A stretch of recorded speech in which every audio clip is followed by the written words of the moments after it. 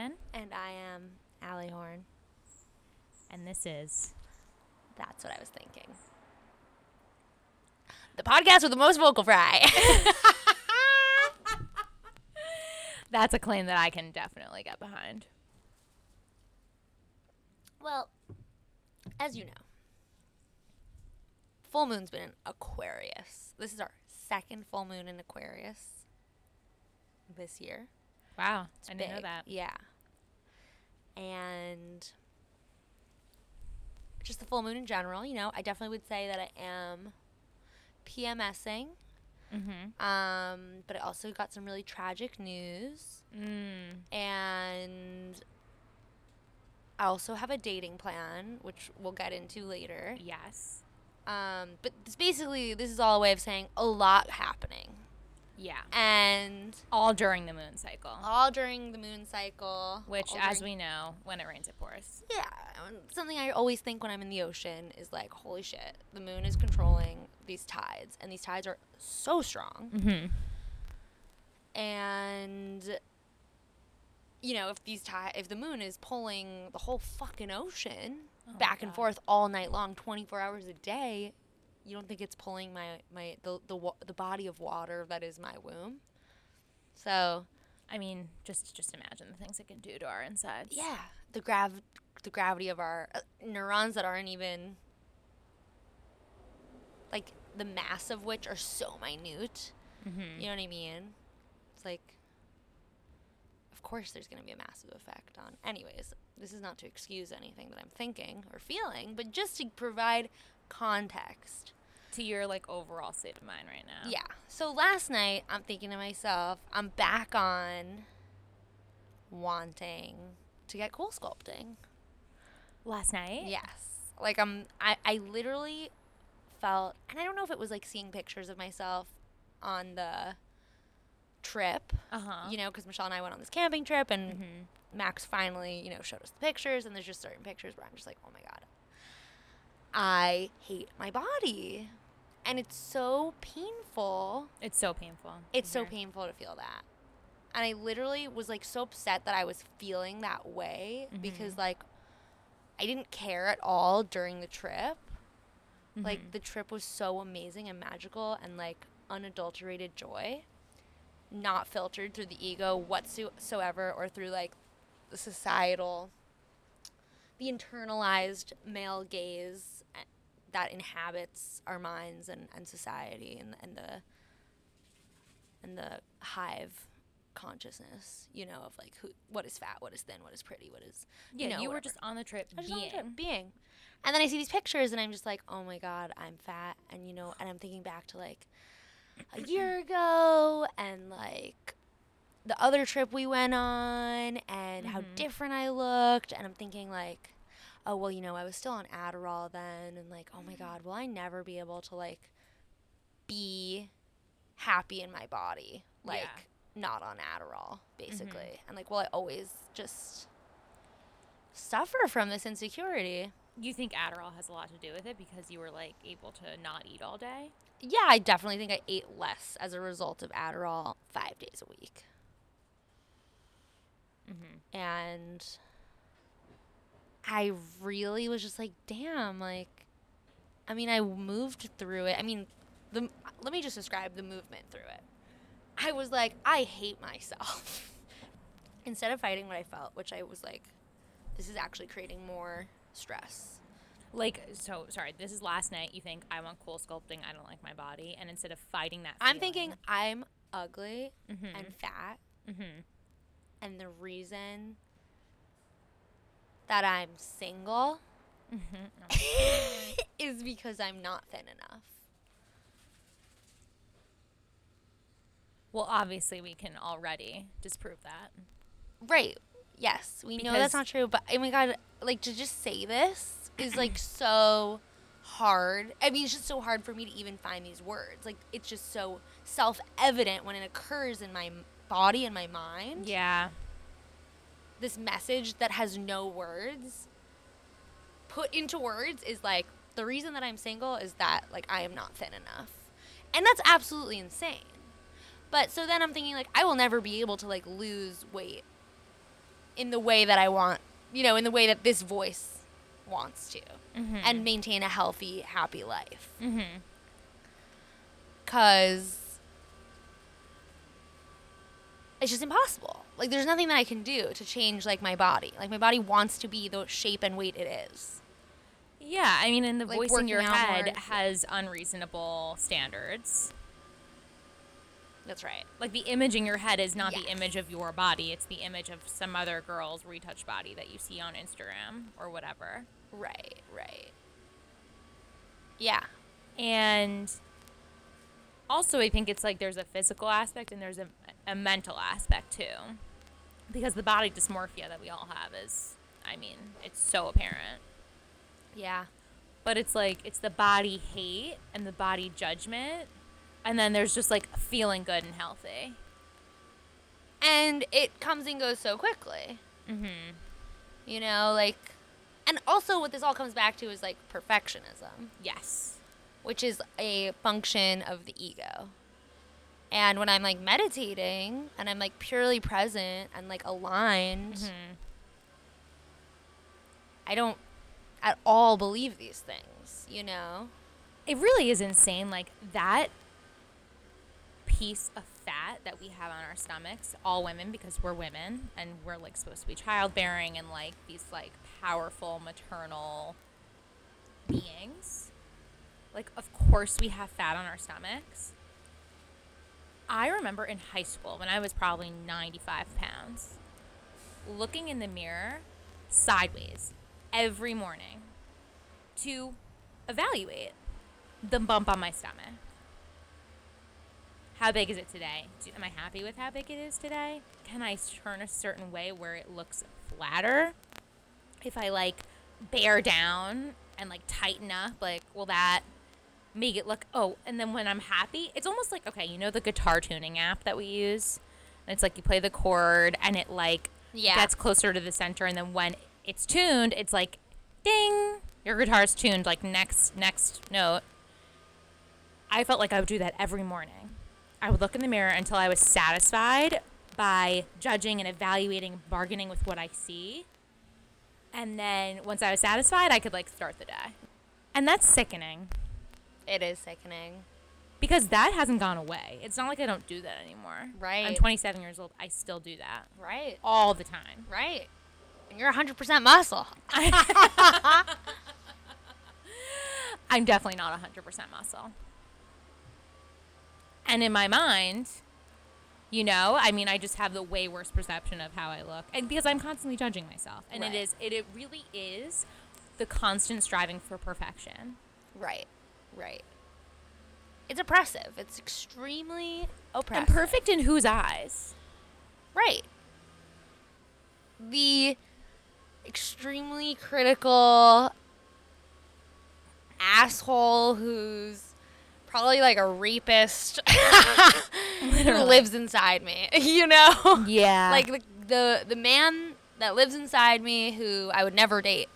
Ever. Because he's so goddamn shallow and like a douchebag. Yeah, totally.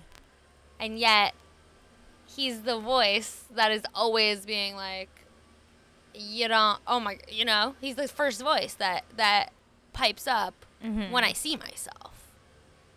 Yeah. Right. He's totally in the driver's seat. Yeah. When I look in the mirror. It's so tragic. It's tragic. Anyways. It is oppressive. It takes a lot of mindfulness to like see past that, because like, I meditate every day and still like one picture that I don't like of myself is enough for me to really be like, I would rather be dead than feel this way. Like, No. yeah, it's so crazy how like quickly it this feeling of like nihilistic worthlessness can just consume. I'll speak for myself, me, and I was like, so then I'm like, So your body, so you being unhappy with the way your body looks equals worthlessness. yeah, equals like unhappiness And well, to the catastrophizing perfectionist in me of like, Right. we'll never achieve perfection. Like, we will never be as perfect as we could be. And therefore,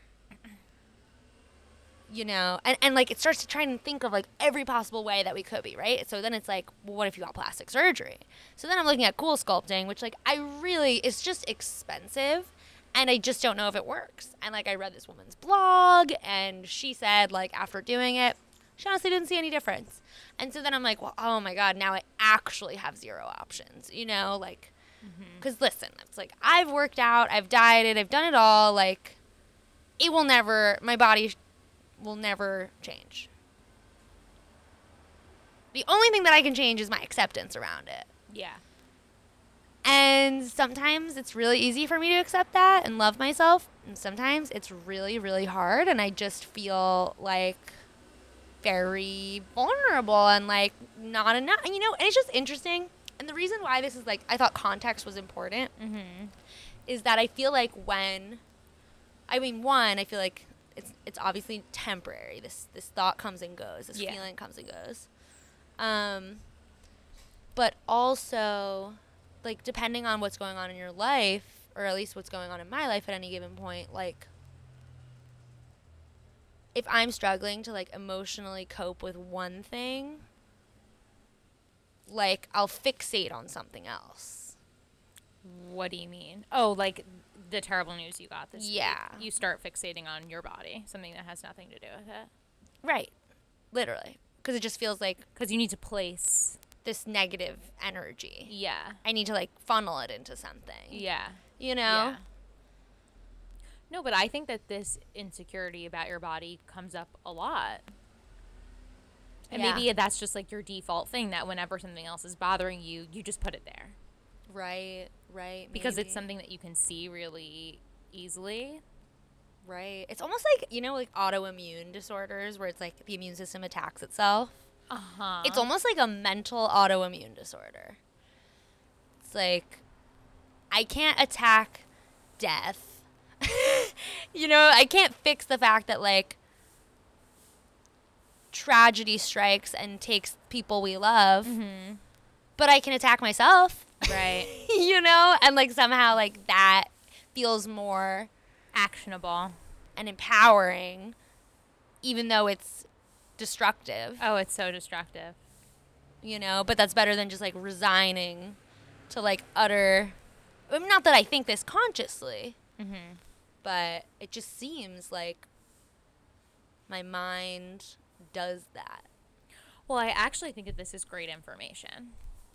Because, like, now whenever you start to have these insane thoughts, not insane, I would never call you insane. Yeah, I know. But, like, whenever you have these, like, unwarranted thoughts about your body that are self-deprecating and, like, hurtful, you can then take it as a signal. It's like, something is bothering me, something's bothering you, elsewhere in your life, and like, what is that? And then that's your cue to like start writing about what's going on. Yeah. Because it's really just like a little red light for you to go, oop, there's something I have to tackle right now. And it's not my body. Right. That's so beautiful. You think? Yeah, thank you for saying that. Well, it's a red light. It's a red light. It's good information for you. It doesn't mean there's anything wrong with my body. No. It doesn't matter what it is, know? Whether it was your, I don't know, it could be anything. Like, you could look at a lack of professional success, my relationships, my this, but you're looking at your body. That's your thing. That's your red light. Right. And it's like, once we know our red lights, we can then take that as a cue to just, like, look at everything else that's going on. Right. And obviously writing about it is key. You're so right. Because you're beautiful, of course. And the reason why you're single is not because of your body. It's because you've literally been in dating recovery for the last year and a half. Right. Which we'll get into. But I also want to say how fickle our thoughts are. Mm-hmm. And I feel like you're really pointing to that of just like, this thought does not reflect truth. Yeah. Thoughts are changing all the time. she's like, and she's like, try not to focus on the thought that comes up, but the feeling. So when your therapist says, think about, have the thought come up and then focus on your feelings, what will you say? Will you say things like, I feel it in my stomach, or will you say, like, I feel sad? Like, what do you say usually? Is it usually like a physical thing? Mm-hmm. I'd be like, yeah, I feel like a tightening in my stomach, like a kicking, and like my throat gets tight, my face feels hot. Yeah. Usually, and sometimes I'm like judging myself for like almost like not having a diverse array of feelings. But I think the fact of the matter is, like, a lot of our feelings happen at the core of our body, you know? You're even judging yourself for, like, The that your physical- feelings aren't good enough. I'm judging myself that my feelings aren't happening in my toes. Yeah. Like, I'm always feeling in my fucking stomach. Yeah, like, right. She why must be can't I so... diversify? Yeah, exactly. She must be Yeah, so I'm bored so of hearing that my simple, yeah. feelings are in the stomach. I mean, come on, Allie. Right, the fear that we're boring our therapists. Yes. Relatable. So relatable. Do you feel that sometimes? Yes. Often? No, because I feel like I'll, like, tell even a boring story in, like, a very animated way and, like, start to joke around, and she's usually laughing. Right. Do you feel worried that you're entertaining your therapist? Yeah, I do. I do. Yeah. I feel like, well, sometimes I feel like I need to fill the silence in therapy with words because, like, I'm paying $150 for these, like, 50 minutes. Like, I need to get my money's worth. Like, how can I ramble on? How can I make more problems so that she can solve them? And then, like, I'll find myself, like, complaining about something in therapy that, like, isn't even a big deal at all. But it's just something I thought of because it's, like, something to say, you know? But still good info. But yeah, I do find myself, like, really monitoring my performance in therapy. Yeah. I feel like you bring up a really good point about just silences and how uncomfortable people are with them. Yeah. Both, like, externally and internally. Right? Because we have, like, we can say words when we're with someone to fill up the silence, and we can also stop our inner monologue, which we don't. It's always going. Right. Like with meditation, for example, as Yeah. like silence. Yeah. Right. Yeah. I've been really trying to lean into the silence and lean into the discomfort. And this actually is a great jumping off point because I've learned all of this through my recovery program. Yes. SLAA. SLAA. Which, if you don't know, is, and you probably don't know, but maybe you do, Sex and Love Addicts Anonymous. And there's definitely a lot of stigma around, I think. Well, because the first thing you think of when you hear Sex and Love Addicts Anonymous is she's a sex addict. Right. She can't stop having sex with everybody. Right. Which is just so, I mean, some people. I mean, Charlie Sheen. That's the only Right. news we see about SLAA or, like, a sex addict, and we Right. think, oh, they're with hookers. They're, you know. But there are That's not what it is. thousands of people across the literal globe in SLAA who suffer from a real range of afflictions as it pertains to relationships. And when it comes down to it, I mean, I would say every 12 step is about relationships. It's about your relationship with yourself, your relationship with others, and your relationship with a higher power. And I'm not going to get all, like, preachy, like, or anything like that, but I want to destigmatize also, like, 12 steps in general. Like, there are so many. Everyone could benefit from them. I mean, truly. The stigma does prevent a lot of people from allowing themselves to take that step toward, like, healing. I think it requires definitely, like, slowing down to even ask that question of ourselves, especially if you have, like, an addictive nature. Because I'll speak for myself, like, as someone with an addictive nature that really manifested in, like, but not all the time. Mm-hmm. Addictive only some of the time. Like, the addict brain has so many more characteristics to it than, you know, being dependent on a substance. Yeah. And for a lot of people, that substance is approval Mm-hmm. of others. A lot of people, that substance is like love, like quote unquote quote unquote love / relationships, you know, Mm-hmm. making other people their substance, you know. Mm-hmm. For some people, it's food. For some people, it's spending. And I do also just want to say that there's like lots of programs that like people don't know about, like Debtors Anonymous, Mm-hmm. and that it sounds like, oh, I'm not in debt, you know, but like there are so many people in Debtors Anonymous who are not in debt. It's really like just about money. If you have Money management. yeah, money. If you have trouble, like there's Under Earners Anonymous, another money program. Like there are so many different types of programs. And talk about Al-Anon. Al-Anon. That one I think is the most interesting. So interesting. I want to pull up the exact characteristics of being an Al-Anon, so that, you know, I don't do it injustice. But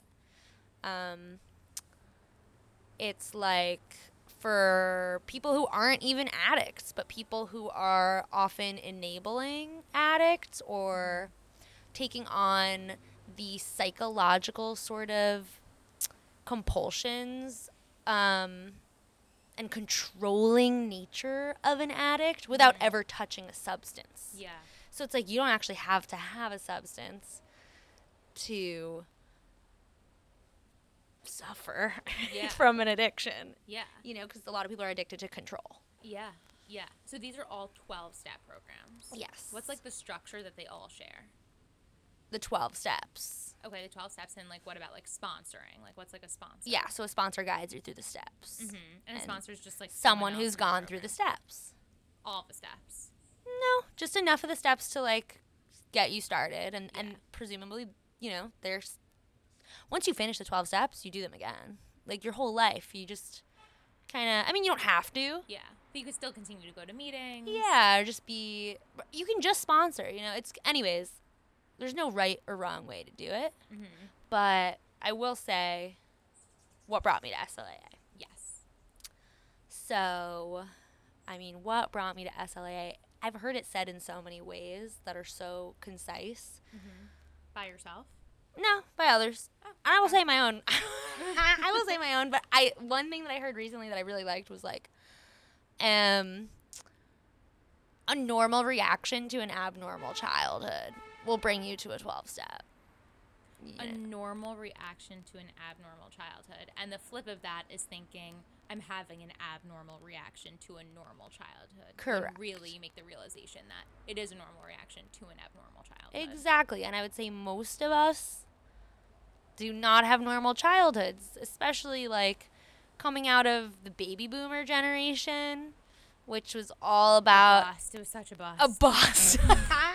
All about like repression and sucking it up and stiff upper lip and and like boys lifting will be yourself up by boys. your bootstraps. Yeah. Which, like, newsflash, that's literally physically impossible. yeah.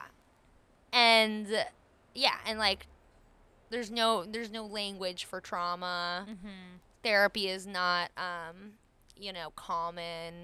Divorce is not. You know, it's just like there's. So you think it's because of your parents? Yes. So I think your parents being emotionally unavailable for whatever reason. It could be because they're, and let's define what emotional availability is. Emotional availability is the ability to hold space for someone else's emotions without making it about you. Oof. And I personally did not have two parents that could do that. Or one. Or one. I mean, they were dysfunctional in their own unique ways, but dysfunctional nonetheless. And like I learned to from a very young age that like I have to learn to not have emotions because I don't know how, I haven't been shown how to have emotions. I haven't been shown how to self-soothe, which is a big part of it. Like if you don't have role models that are telling you and showing you how to process and soothe emotions, which is as simple as like crying Or being and allowed to cry. being allowed to cry, being told it's okay to cry, or you know, like just like allowing yourself to feel whatever is coming up and like not fix it. That's like the key. Like a lot of people want to fix their emotions. Like I shouldn't be this. I shouldn't be sad. I shouldn't be angry. And it's like, no, you can't decide what emotions you should and shouldn't have. You've got to just allow yourself to feel them, and you've got to allow them to get out. And sometimes that's through making art. It sounds like hippy dippy, but literally like you must move it and externalize it. So tears are like physical externalization of emotion. Art is a physical externalization of emotion. Emotion is energy in motion. And so, it's Gotta let it move. You gotta let it move. And you gotta externalize it. Yeah. So I feel like that's why you're an SLAA on a deeper level. Like Right. you've learned that after the last year and a half of like a lot of work you've been doing. But what did it look like when you went to your first meeting, and what was that reason? It must not have been all of this well thought out, Yes, totally. Stuff. Right. Great point. So, yeah, I mean, I was just what I thought was like a normal 20-something-year-old girl, like, who was constantly dating. And so I had a very serious relationship in high school that was very passionate and like toxic, and it went on for years and years and years. And then finally he broke up with me, thank God, because I would have literally annihilated myself for that person. And then I spent a year alone. Oh, and this is an important thing that I want to say. Within Sex and Love Addicts Anonymous are also people who identify as anorexic, not in the food sense, but in the emotional sense of like, so there are people in Sex and Love Addicts Anonymous who are emotionally anorexic or sexually anorexic. So people who like are afraid to, like their addiction manifests as like as an unhealthy avoidance. But they're two sides of the same coin, because at the end of the day, it's all intimacy avoidance. I don't want to be close to people. Sex addicts also don't want to be close to people, because it's like you can have sex without being intimate with someone if you use them as an object. Yeah. And you use yourself as an object. And the point is like, I'm going to use this because it feels good, so that I don't have to feel what doesn't feel good. Yeah. So, yeah, within my relationships, I would say like I definitely sexualized feelings of, anger, loneliness, guilt, you name it, just like instead of feeling this emotion, like let's just have sex, or just I would lash out, or be passive aggressive, just like unhealthy relationship behavior. And then so when that first relationship ended, I spent a year just waiting for that guy to come back. And I would say that was what I thought at the time was very like, oh, Honorable. Honorable. Like I spent a year on my own, like how brave, blah, blah, blah. But no, like I was totally just being anorexic and waiting for him to come back. And then when he didn't come back, I just hopped into another 4-year relationship. Yeah. And that 4-year relationship was very different than the one previously, because it was safe. It wasn't like we were fighting all the time. Yeah. But I was never happy, or I was never satisfied. Like, and were I you was emotionally available in that relationship? No, I would say I was so full of myself that, like, I thought I was, and I thought I was, like, enlightened and, like, you know, telling my boyfriend, like, how, like, he could be better. Mm-hmm. But, like, I had no ground to stand on in retrospect. Mm-hmm. And I was always looking elsewhere. I was always trying to push for an open relationship because I wanted more. It's never enough, you know, like, because for the ego, it's not like the ego is never satisfied, especially, and it's like, it comes back to the perfectionism thing. Like, I'm looking for someone to be my everything. Yeah. And believing one of the big characteristics of Sex and Love Addicts Anonymous is assigning magical qualities to others.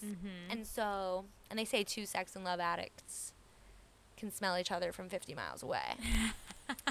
So, like, I would be at a cafe and someone would assign magical qualities to me based on whatever 3, you know, observable facts they could see about me. You know, like the way I looked, what I'm wearing, and what I'm doing. And suddenly they're interested in me. And I'm interested in them because they're interested in me. And I think, oh my God, this person is going to save me. They're beautiful. They're handsome. They have this job. Like, we're going to be a power couple. Yeah. You know, like, I'm going to move to where they live. And, like, no, oh, wait, shit, I still have a boyfriend. What am I going to do? But I'm, like, in complete fantasy about this person that I just met. And do you feel like you were, like, searching for the drama that wasn't, like, you didn't have this, like, crazy, tumultuous, like, passionate, like, drama in this relationship like you did in the first one? Like, do you feel like you were searching for that energy?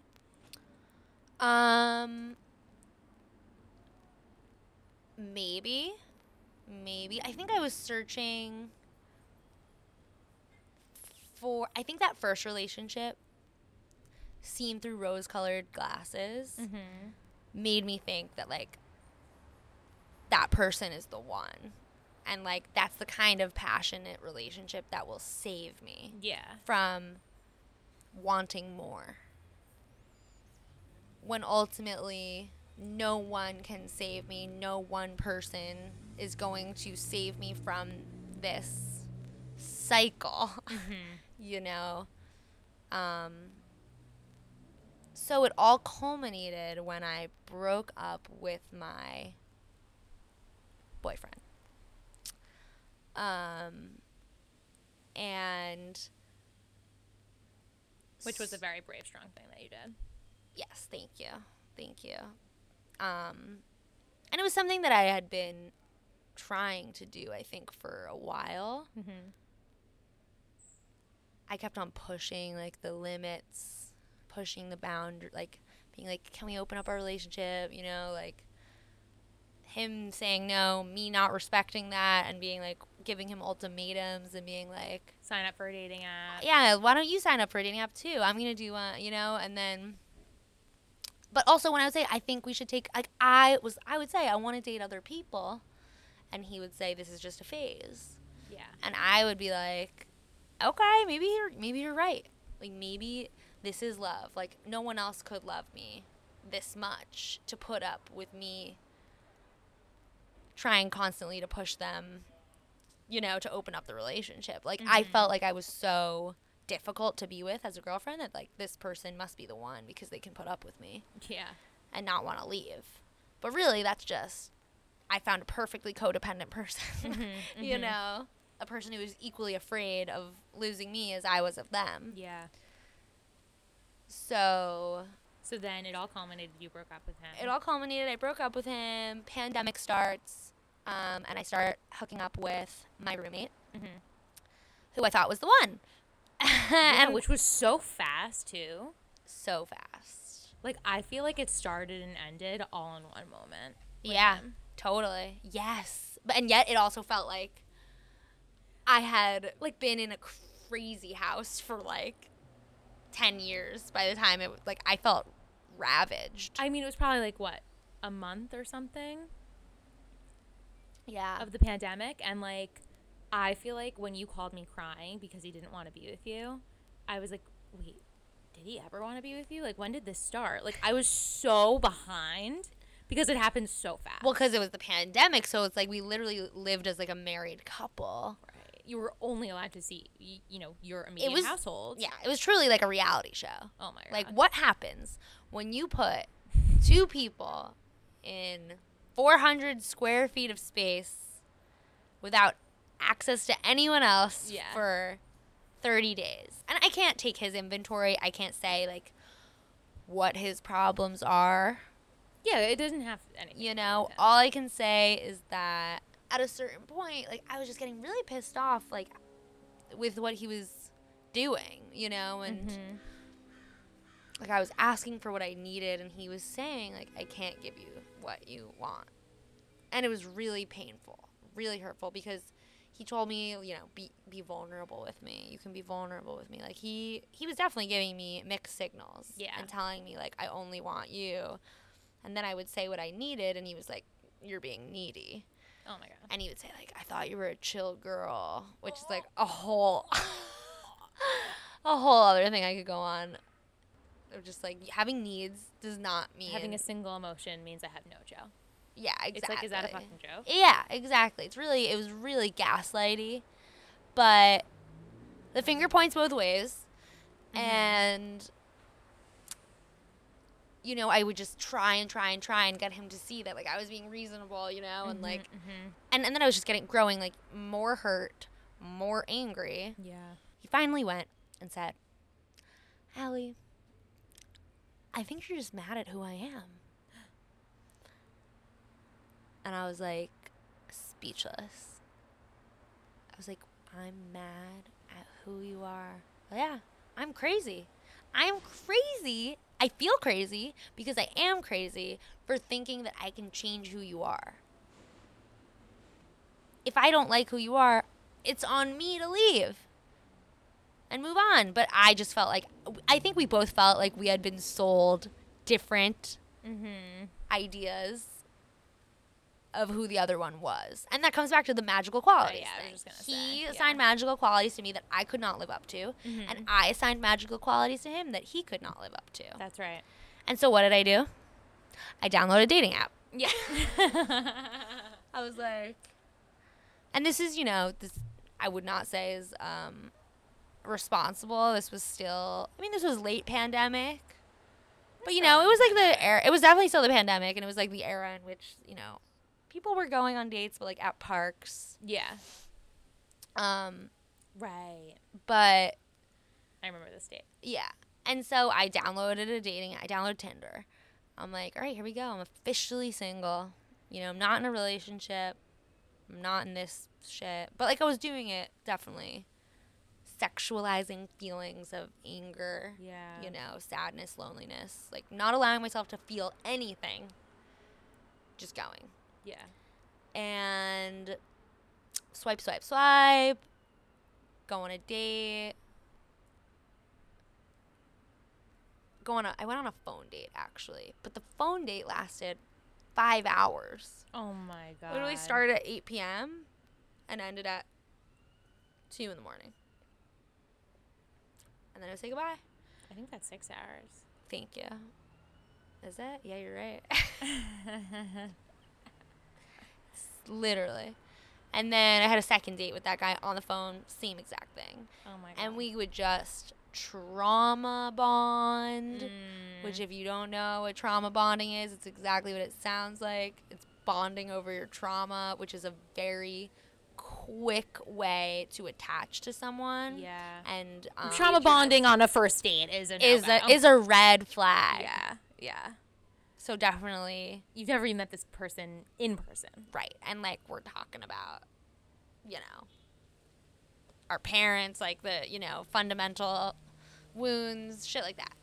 Which is, of course, you could talk for 6 hours about that shit. Yeah. And feel like this person's the one. Yeah, totally. And the whole time I'm thinking to myself, I'm just doing this also to make my roommate jealous. So I'm like using people in a way that feels, you know, very shallow. And I mean, using people is always shallow. Yeah. But also like getting off on the validation. Yeah. That this guy wants me. And then eventually I like went to his house and slept with him. And then felt super sick. like literally came home and threw up, which also happened the first time that I had sex with my roommate. Mm-hmm. And I really think that was like my higher self, like being like, you are not in alignment at all, Just girl. like purging out that like terrible action and feeling. Yeah, like what you're doing to yourself is poison. Ugh. And I really couldn't see it at the time. And like no alcohol involved, like straight up. That's right, no alcohol involved. Yeah, you just have sex with this person and then you vomit. I get nauseous and then I vomit. Yeah. Yeah. My body really communicates to me through nausea. Yeah. And then after that, the next day, I'm on the app and I'm swiping again. And I'm thinking to myself, what am I looking for? Like, I'm just been swiping. Like, what am I looking for? And I really, like, can't come up with it. Yeah. I'm like, it just dawns on me that, like, I'm not looking for anyone on this app. Mm-hmm. I'm just looking to feel validated. I just want another person to want me. Mm-hmm. And that felt wrong. That felt like, okay, I should delete this app. And then when I thought to myself, I should delete this app, I was like, I'll delete it tomorrow. And I was like, this sounds like classic addict speak. Oh yeah. I'll start tomorrow. I'll start. I'll stop do drinking tomorrow. Yeah. Yeah. Just one more. Just one more. I'll just finish the beer and then I'll get sober. Right. And I didn't know. I mean, like, I really didn't. I know one person in a 12-step at this time in my life. Yeah. I only knew one person who had decided. Was it SLAA? No, who was in AA. Yeah. And so, like, there was no precedent for doing a 12-step. Yeah. But I literally thought to myself, like, I just sound like an addict. Like, in my mind. I wasn't even speaking out loud. It was my internal monologue that sounded like an addict. Mm-hmm. Of just, like, delete it tomorrow. And I was like, no, wait, that's crazy. So then So weird. It's like a flash of understanding and then like back into the addiction. It's like in and out, in and out. Yes. And that's such a good way to describe, like, what it is. And, like, how long you can spend, like, once you realize that, like, God or whatever, the universe was speaking to you the whole time, you look back and you realize, like, oh shit, yeah, it really was. Like, the nausea, like these, but, like, your addict is just as loud. Yeah. If you think of them as, like, different also, characters. a lot of these actions, like, are seemingly, quote, normal. It's like, I'm 25 and I'm on a dating app. Of course I'm dating. I'm in my 20s. Like, I just went through a breakup. Like, of course it's normal to just, like, have a rebound. Like, we normalize a rebound. You know what I mean? It's just so normal. It is so normalized. And, like, every rom-com, like, Yeah. the idea that at the end of 90 minutes, these two people live happily ever after. Yeah. It's like... We always end at, like, the kiss. Like, you always end at, like, the beginning of what's to come. And it's the implication is that you can fall in love from a fantasy. I mean, two people that barely know each other can just lock eyes and know. That's right. Yeah. And that's a lie. It's a lie. I believe it's a lie. It is a lie. It's only, like, hindsight bias that makes us go, yeah, it was love at first sight. Right. And it's like, love at like, first I just sight. knew. What the fuck does that mean? Like, right. It's like, okay. It's like, no, you didn't know. It just worked out. It worked out. Yeah. Love at first sight. What does that even mean? Love? You can love someone at first time seeing them? No, that perpetuates normalizing fantasy. Right. And normalizing assigning magical qualities. Right. I was in love with a guy 2 years ago that I had barely spoken to. But I'd, like, seen him around. Like, we worked at the same, like, volunteered at the same organization. Like, he just seemed like, oh, my God, he's volunteering. Like, he's a leader. He must be. And then you just go into a spiral. Like, he's so smart. Like, he's my type. Like, he's got this great family. Like, you see him on social media. Like, oh my God, like, I want this life. Like, this man, he's my dream guy. I know he's the one. Right. Meanwhile, I've barely ever spoken to him. And I'm in love with him, you know? Yeah. And then, like, I get to date him. Right. I, like, maneuver my way into dating him. And we start dating. And I'm thinking, oh, fuck. This isn't what I thought. This isn't what I thought he was. But then, like, I meet his family. And, like, then I meet his friends. And, like, then it becomes my life. And, like, this relationship becomes my life. And it's like, but I don't even really like what I'm who I'm with. Right. But all these magical qualities. But he's a leader. But he's going to be such a great dad. But he's like. Yeah, he's going to be such a great dad. You know what I mean? It's like that these thoughts, like, that was love at first sight. That's what love at first sight is. Yes. A fucking fantasy. Yes. And then And a story you make up in your head. Yeah.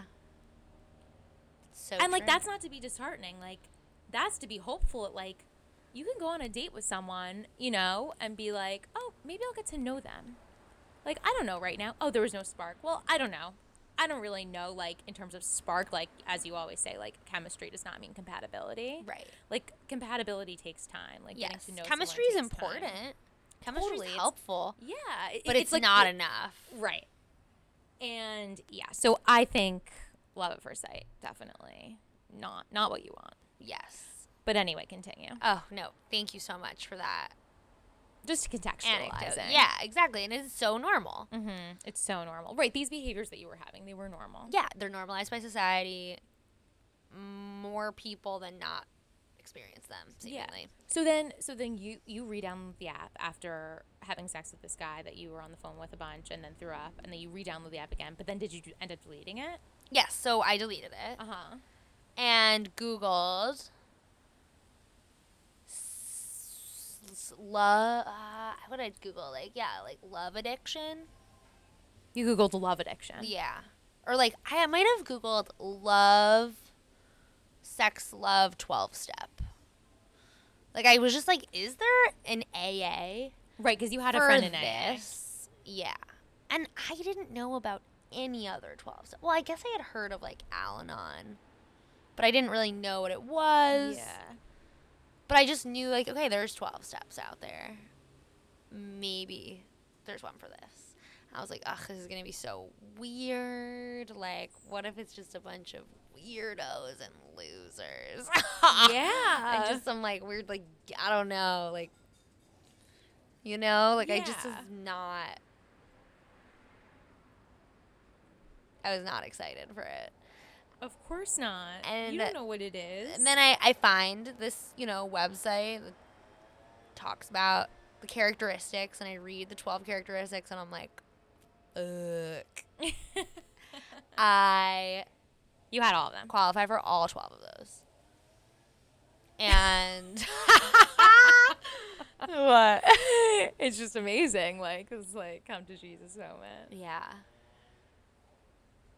And I was like, okay, I guess I'm going to go to a meeting. I mean, it's a pandemic, so everything's virtual. Luckily, there were these virtual SLAA meetings. Which I think are, I say this all the time, I think it's the most incredible thing. Yeah. It just completely lowers the barrier to entry. Mm-hmm. Like, for you to find a meeting, the time, take the subway to that meeting place, walk in and be seen by all these people you don't know. Where do I go? Where's the room? It's scary. That's something that is hard to do. But sign on to a Zoom, camera off, muted, my God. no name. Exactly. You just enter a Zoom. I mean, you've got it. You couldn't be more anonymous. Yeah. It's like truly just such low effort. Yeah. And so I went to a meeting. I was like, I hate this. Oh, you hated it? The first meeting I went to, it was just like, I just didn't see myself in anybody. But I just knew that I had to keep trying, like, other meetings. Yeah. So, like, I kept on trying, like, new meetings. I went to a queer meeting that was on Thursdays that was, like, based in Los Angeles, even though I was in New York. Mm-hmm. I went to a women's only meeting that was like every morning, and then I began to like hear my story told by other people and realize, oh, I'm not alone. Like, Yeah. this is universal. And, like, And these people, they weren't weird. They weren't scary. weird. They're just like me. I mean, there were people that are different from me, and there were people that are just like me. But at the end of the day, I relate to all of them. Yeah. You know? A really great motto of the program, or unofficial motto of the program, is it's for those who want it, not for those who need it. There are so many people who fucking need it. Yeah. But it is not for them. No, and, like, you can't be like, you're not going to proselytize to people about, oh, you've got to do 12-step. You just got to join one. That's so inappropriate. No, you don't do that. Like, those who are interested will unless find there's, like, it. a legitimate intervention, like. Sure. But at the end of the day, the intervention is to get that person to see that everyone cares about them and that they should want it. They should want it for themselves. Yeah. You know, like, give it a shot, but it won't work unless you want it. And, you know, so it's not for everyone. It's definitely not for those who don't want it. Yeah. But it's affected your life in such a beautifully positive way. Yes. And so now I have a dating plan. Yes. And, you know, a dating plan is a really big part of SLAA. A really important thing I need to say about SLAA as it differs from other 12 steps, especially, like, as it differs from, like, let's say Alcoholics Anonymous, is that the goal is not to refrain from drinking alcohol. You know, the goal is not to refrain from being in relationships. Like I said, you know, that is being anorectic or anorexic. Right, but the point is not to become dry and, like, right. So it's celibate. The point is to learn how to have thoughtful, healthy relationships with yourself, with others, romantic and otherwise. Like, just literally, like, how to have relationships and how to have boundaries and, like, take care of yourself and self-soothe and to give yourself all the things that you were not given as a child. Yeah. You know, all those tools so that you can literally emotionally mature and be an adult. Like, there are so many people who are in their 30s, 40s, 50s, 60s, but, like, they are still children emotionally. Yeah. And so there really is a difference between being a child emotionally, you know what I mean, and being an adult. Like, I never thought that I could develop more because that was my arrogance. I was just like, I'm so smart. Yeah. I'm the smartest. I couldn't possibly learn how to be better. Yeah. And now I'm like, wow, so dumb. I was doing everything wrong. I was trying to be the director, the lighting designer, the actor. You know, I just thought that I knew best about literally everything. Yeah. And therefore, like, I need to run the entire show. Yeah. And everyone else, if everyone would just listen to me, then life would be perfect. You know, which is just so delusional. So a big part of the program is at a certain step developing a dating plan, which you work on. And it's exactly what it sounds like. It's exactly what it sounds like. It's a written plan. It is a written plan for dating. And so, I mean, I read your dating plan. Yes. And it's amazing. Yeah, give me how you would explain what my dating plan is. So this is what I saw from Allie's dating plan. And this is just based off of my memory, so I might be missing things. But it was, like, the beginning is saying, like, why you're writing this dating plan, like, just reinforcing, like, the purpose for it. And then you basically just, like, split it off into sections, like, dates 1 through 3. Like, things you can do, like, things you can't do. Like, what are red flags? What are things that are your bottom lines? And bottom lines are things that you can't break. Like, for example, no sex between dates 1 and 3 or 4 and 6 or 6 to 10. Unless you're in a committed relationship. Right. For example. Right. So then you split it off. You go dates 1 through 3, dates 4 through 6, dates 6 through 10, and then, like, 10 plus / committed monogamous relationship. Right.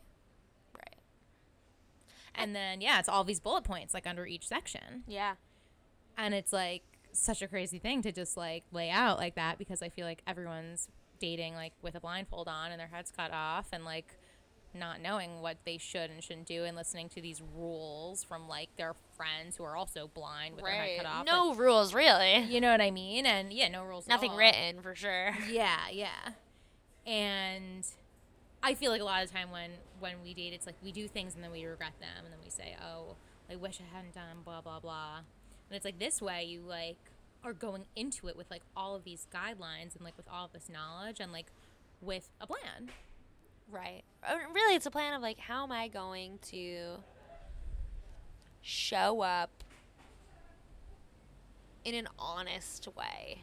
Yeah. You know? And I think it's also asking yourself that question that you asked yourself 14 months ago, which was, what am I looking for? Yeah. Right. Is this it? Is this not it? Yeah. And also, like how you said, like, going on a date and getting to know somebody. Mm-hmm. You know, like, realizing that you don't know someone. Yeah. And not being into someone just because they're into you. Right. Because that's really easy. Yeah, knowing, like, what your red flags are. Like, knowing, like, okay, I'm not going to rush this to keep it interesting. I'm not going to, you know, jump into bed on the third date because, you know, sex leads to attachment, especially for me. And, like, you want something long term. You don't just want... Well, that's the thing. I don't know. One day at a time is another, Right. like, big philosophy of the program. But could you go I'm into just a dating plan serene and be like, I want to have a bunch of sex with... You know, I mean, I think about this, like, after going, like, say, like, after some number of dates, like, say I've been dating for, like, months and months.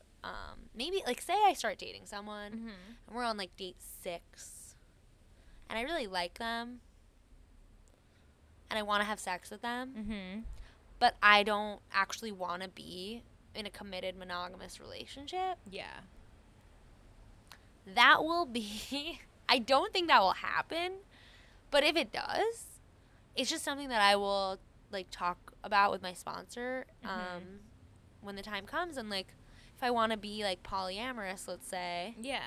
That's not, like, off the table. It's just, like, I want to do it in the most emotionally mature adult way possible with someone who is emotionally mature and adult. Yeah. And not as a way to just, like, you know, constantly. I mean, and I just think it's a lot of work to be in a monogamous relationship, let alone a poly sort of situation. I don't think I have the emotional energy to be with more than one person. Yeah. But I was entertaining. I think, honestly, my intimacy avoidance was, like, coming up for me, and I was thinking to myself, I don't want to be in a relationship. Wait, and, when? like, a couple days ago. When I was just, like, fantasizing about, like, going on a date with someone and then, like, dating them and then, like, what if they want to be in a relationship with me? Yeah. And then, like, this fear came up that, like, I'm going to be in another 4-year relationship. Yeah. Well, that's why you have the dating plan. That's why I have the dating plan is one day at a time. I don't have to worry. If you follow that dating plan, there's much less risk involved. Yeah. And your eyes are open. And you've got a lot of support now.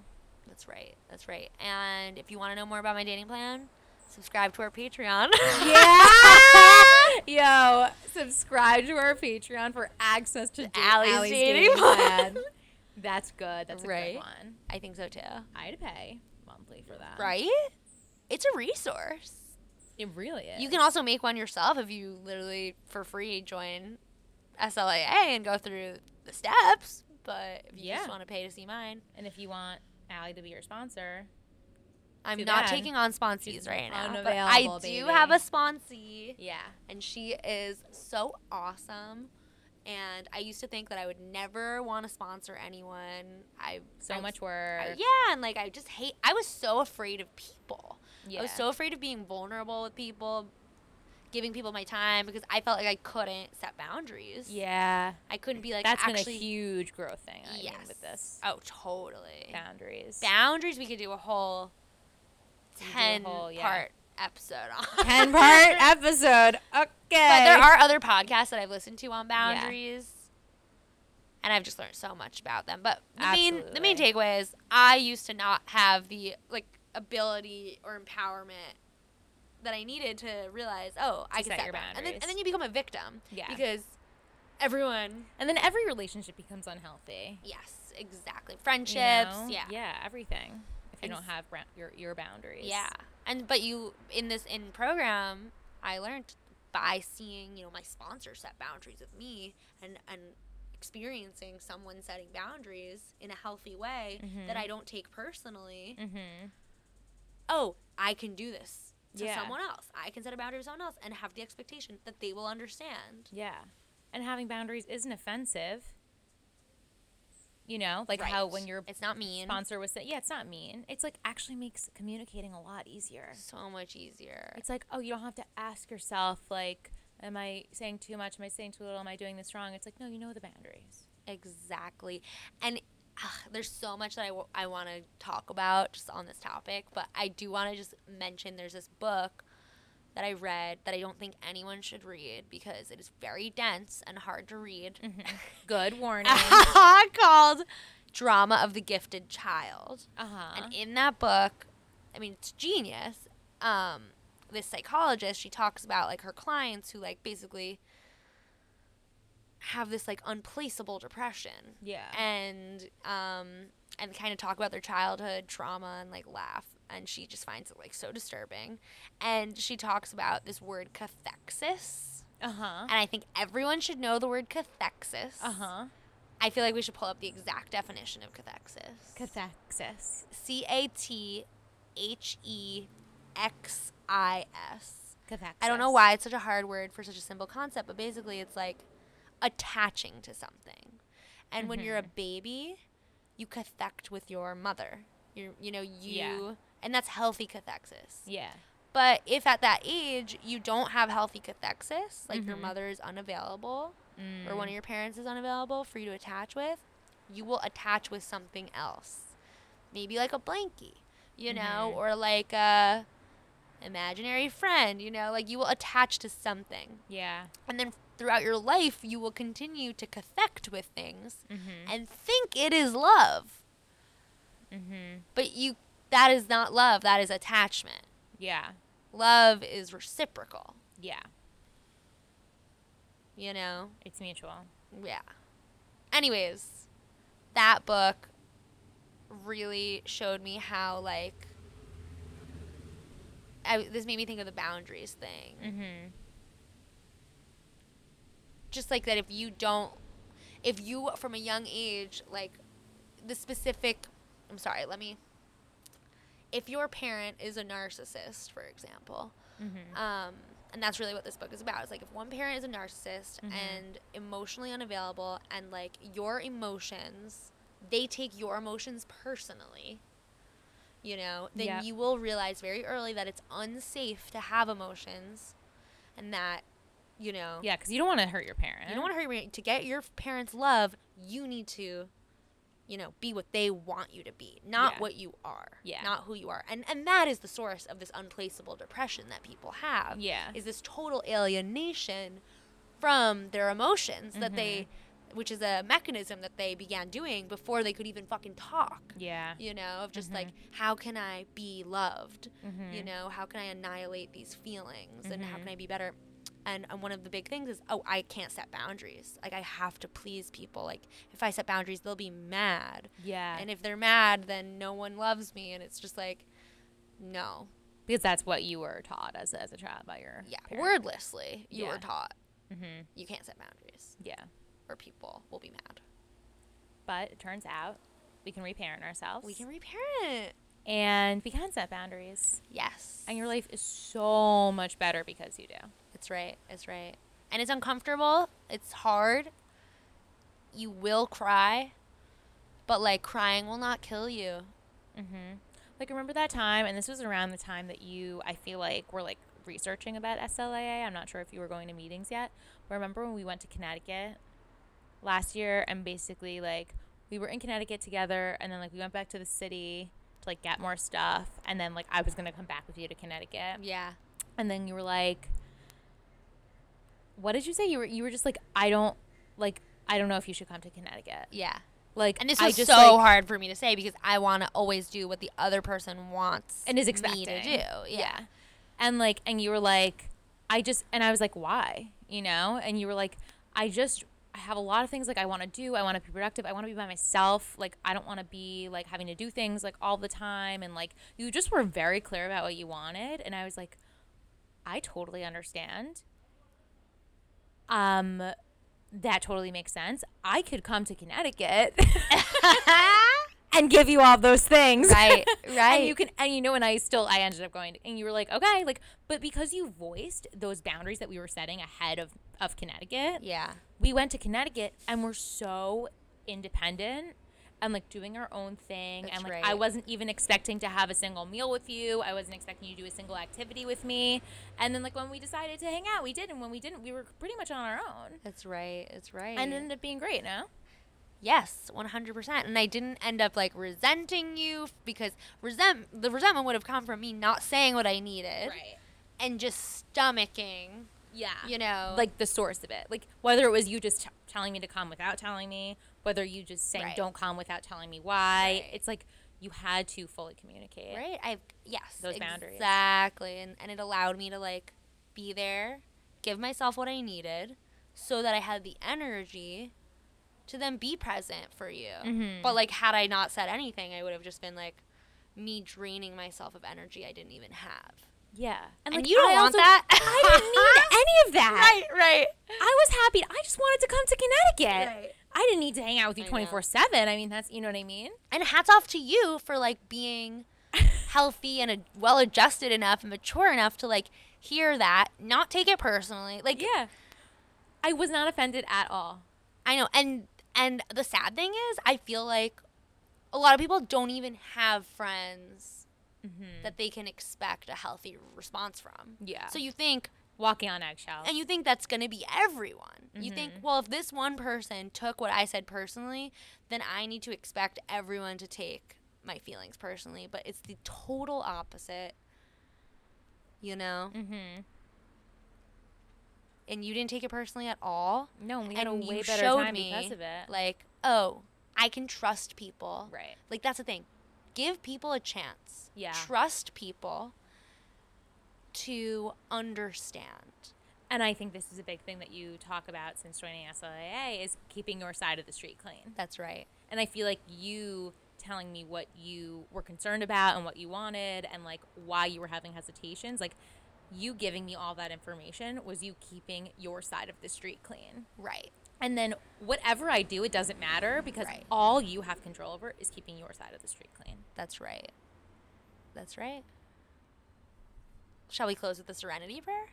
Yes. Because I think that's a Serenity Prayer speaks to exactly that. I love that. Goddess, grant us the serenity to accept the things we cannot change, the courage to change the things we can, and the wisdom to know the difference. Amen. Amen.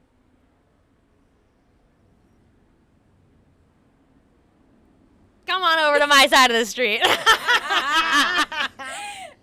what I was thinking. See y'all next time. Peace.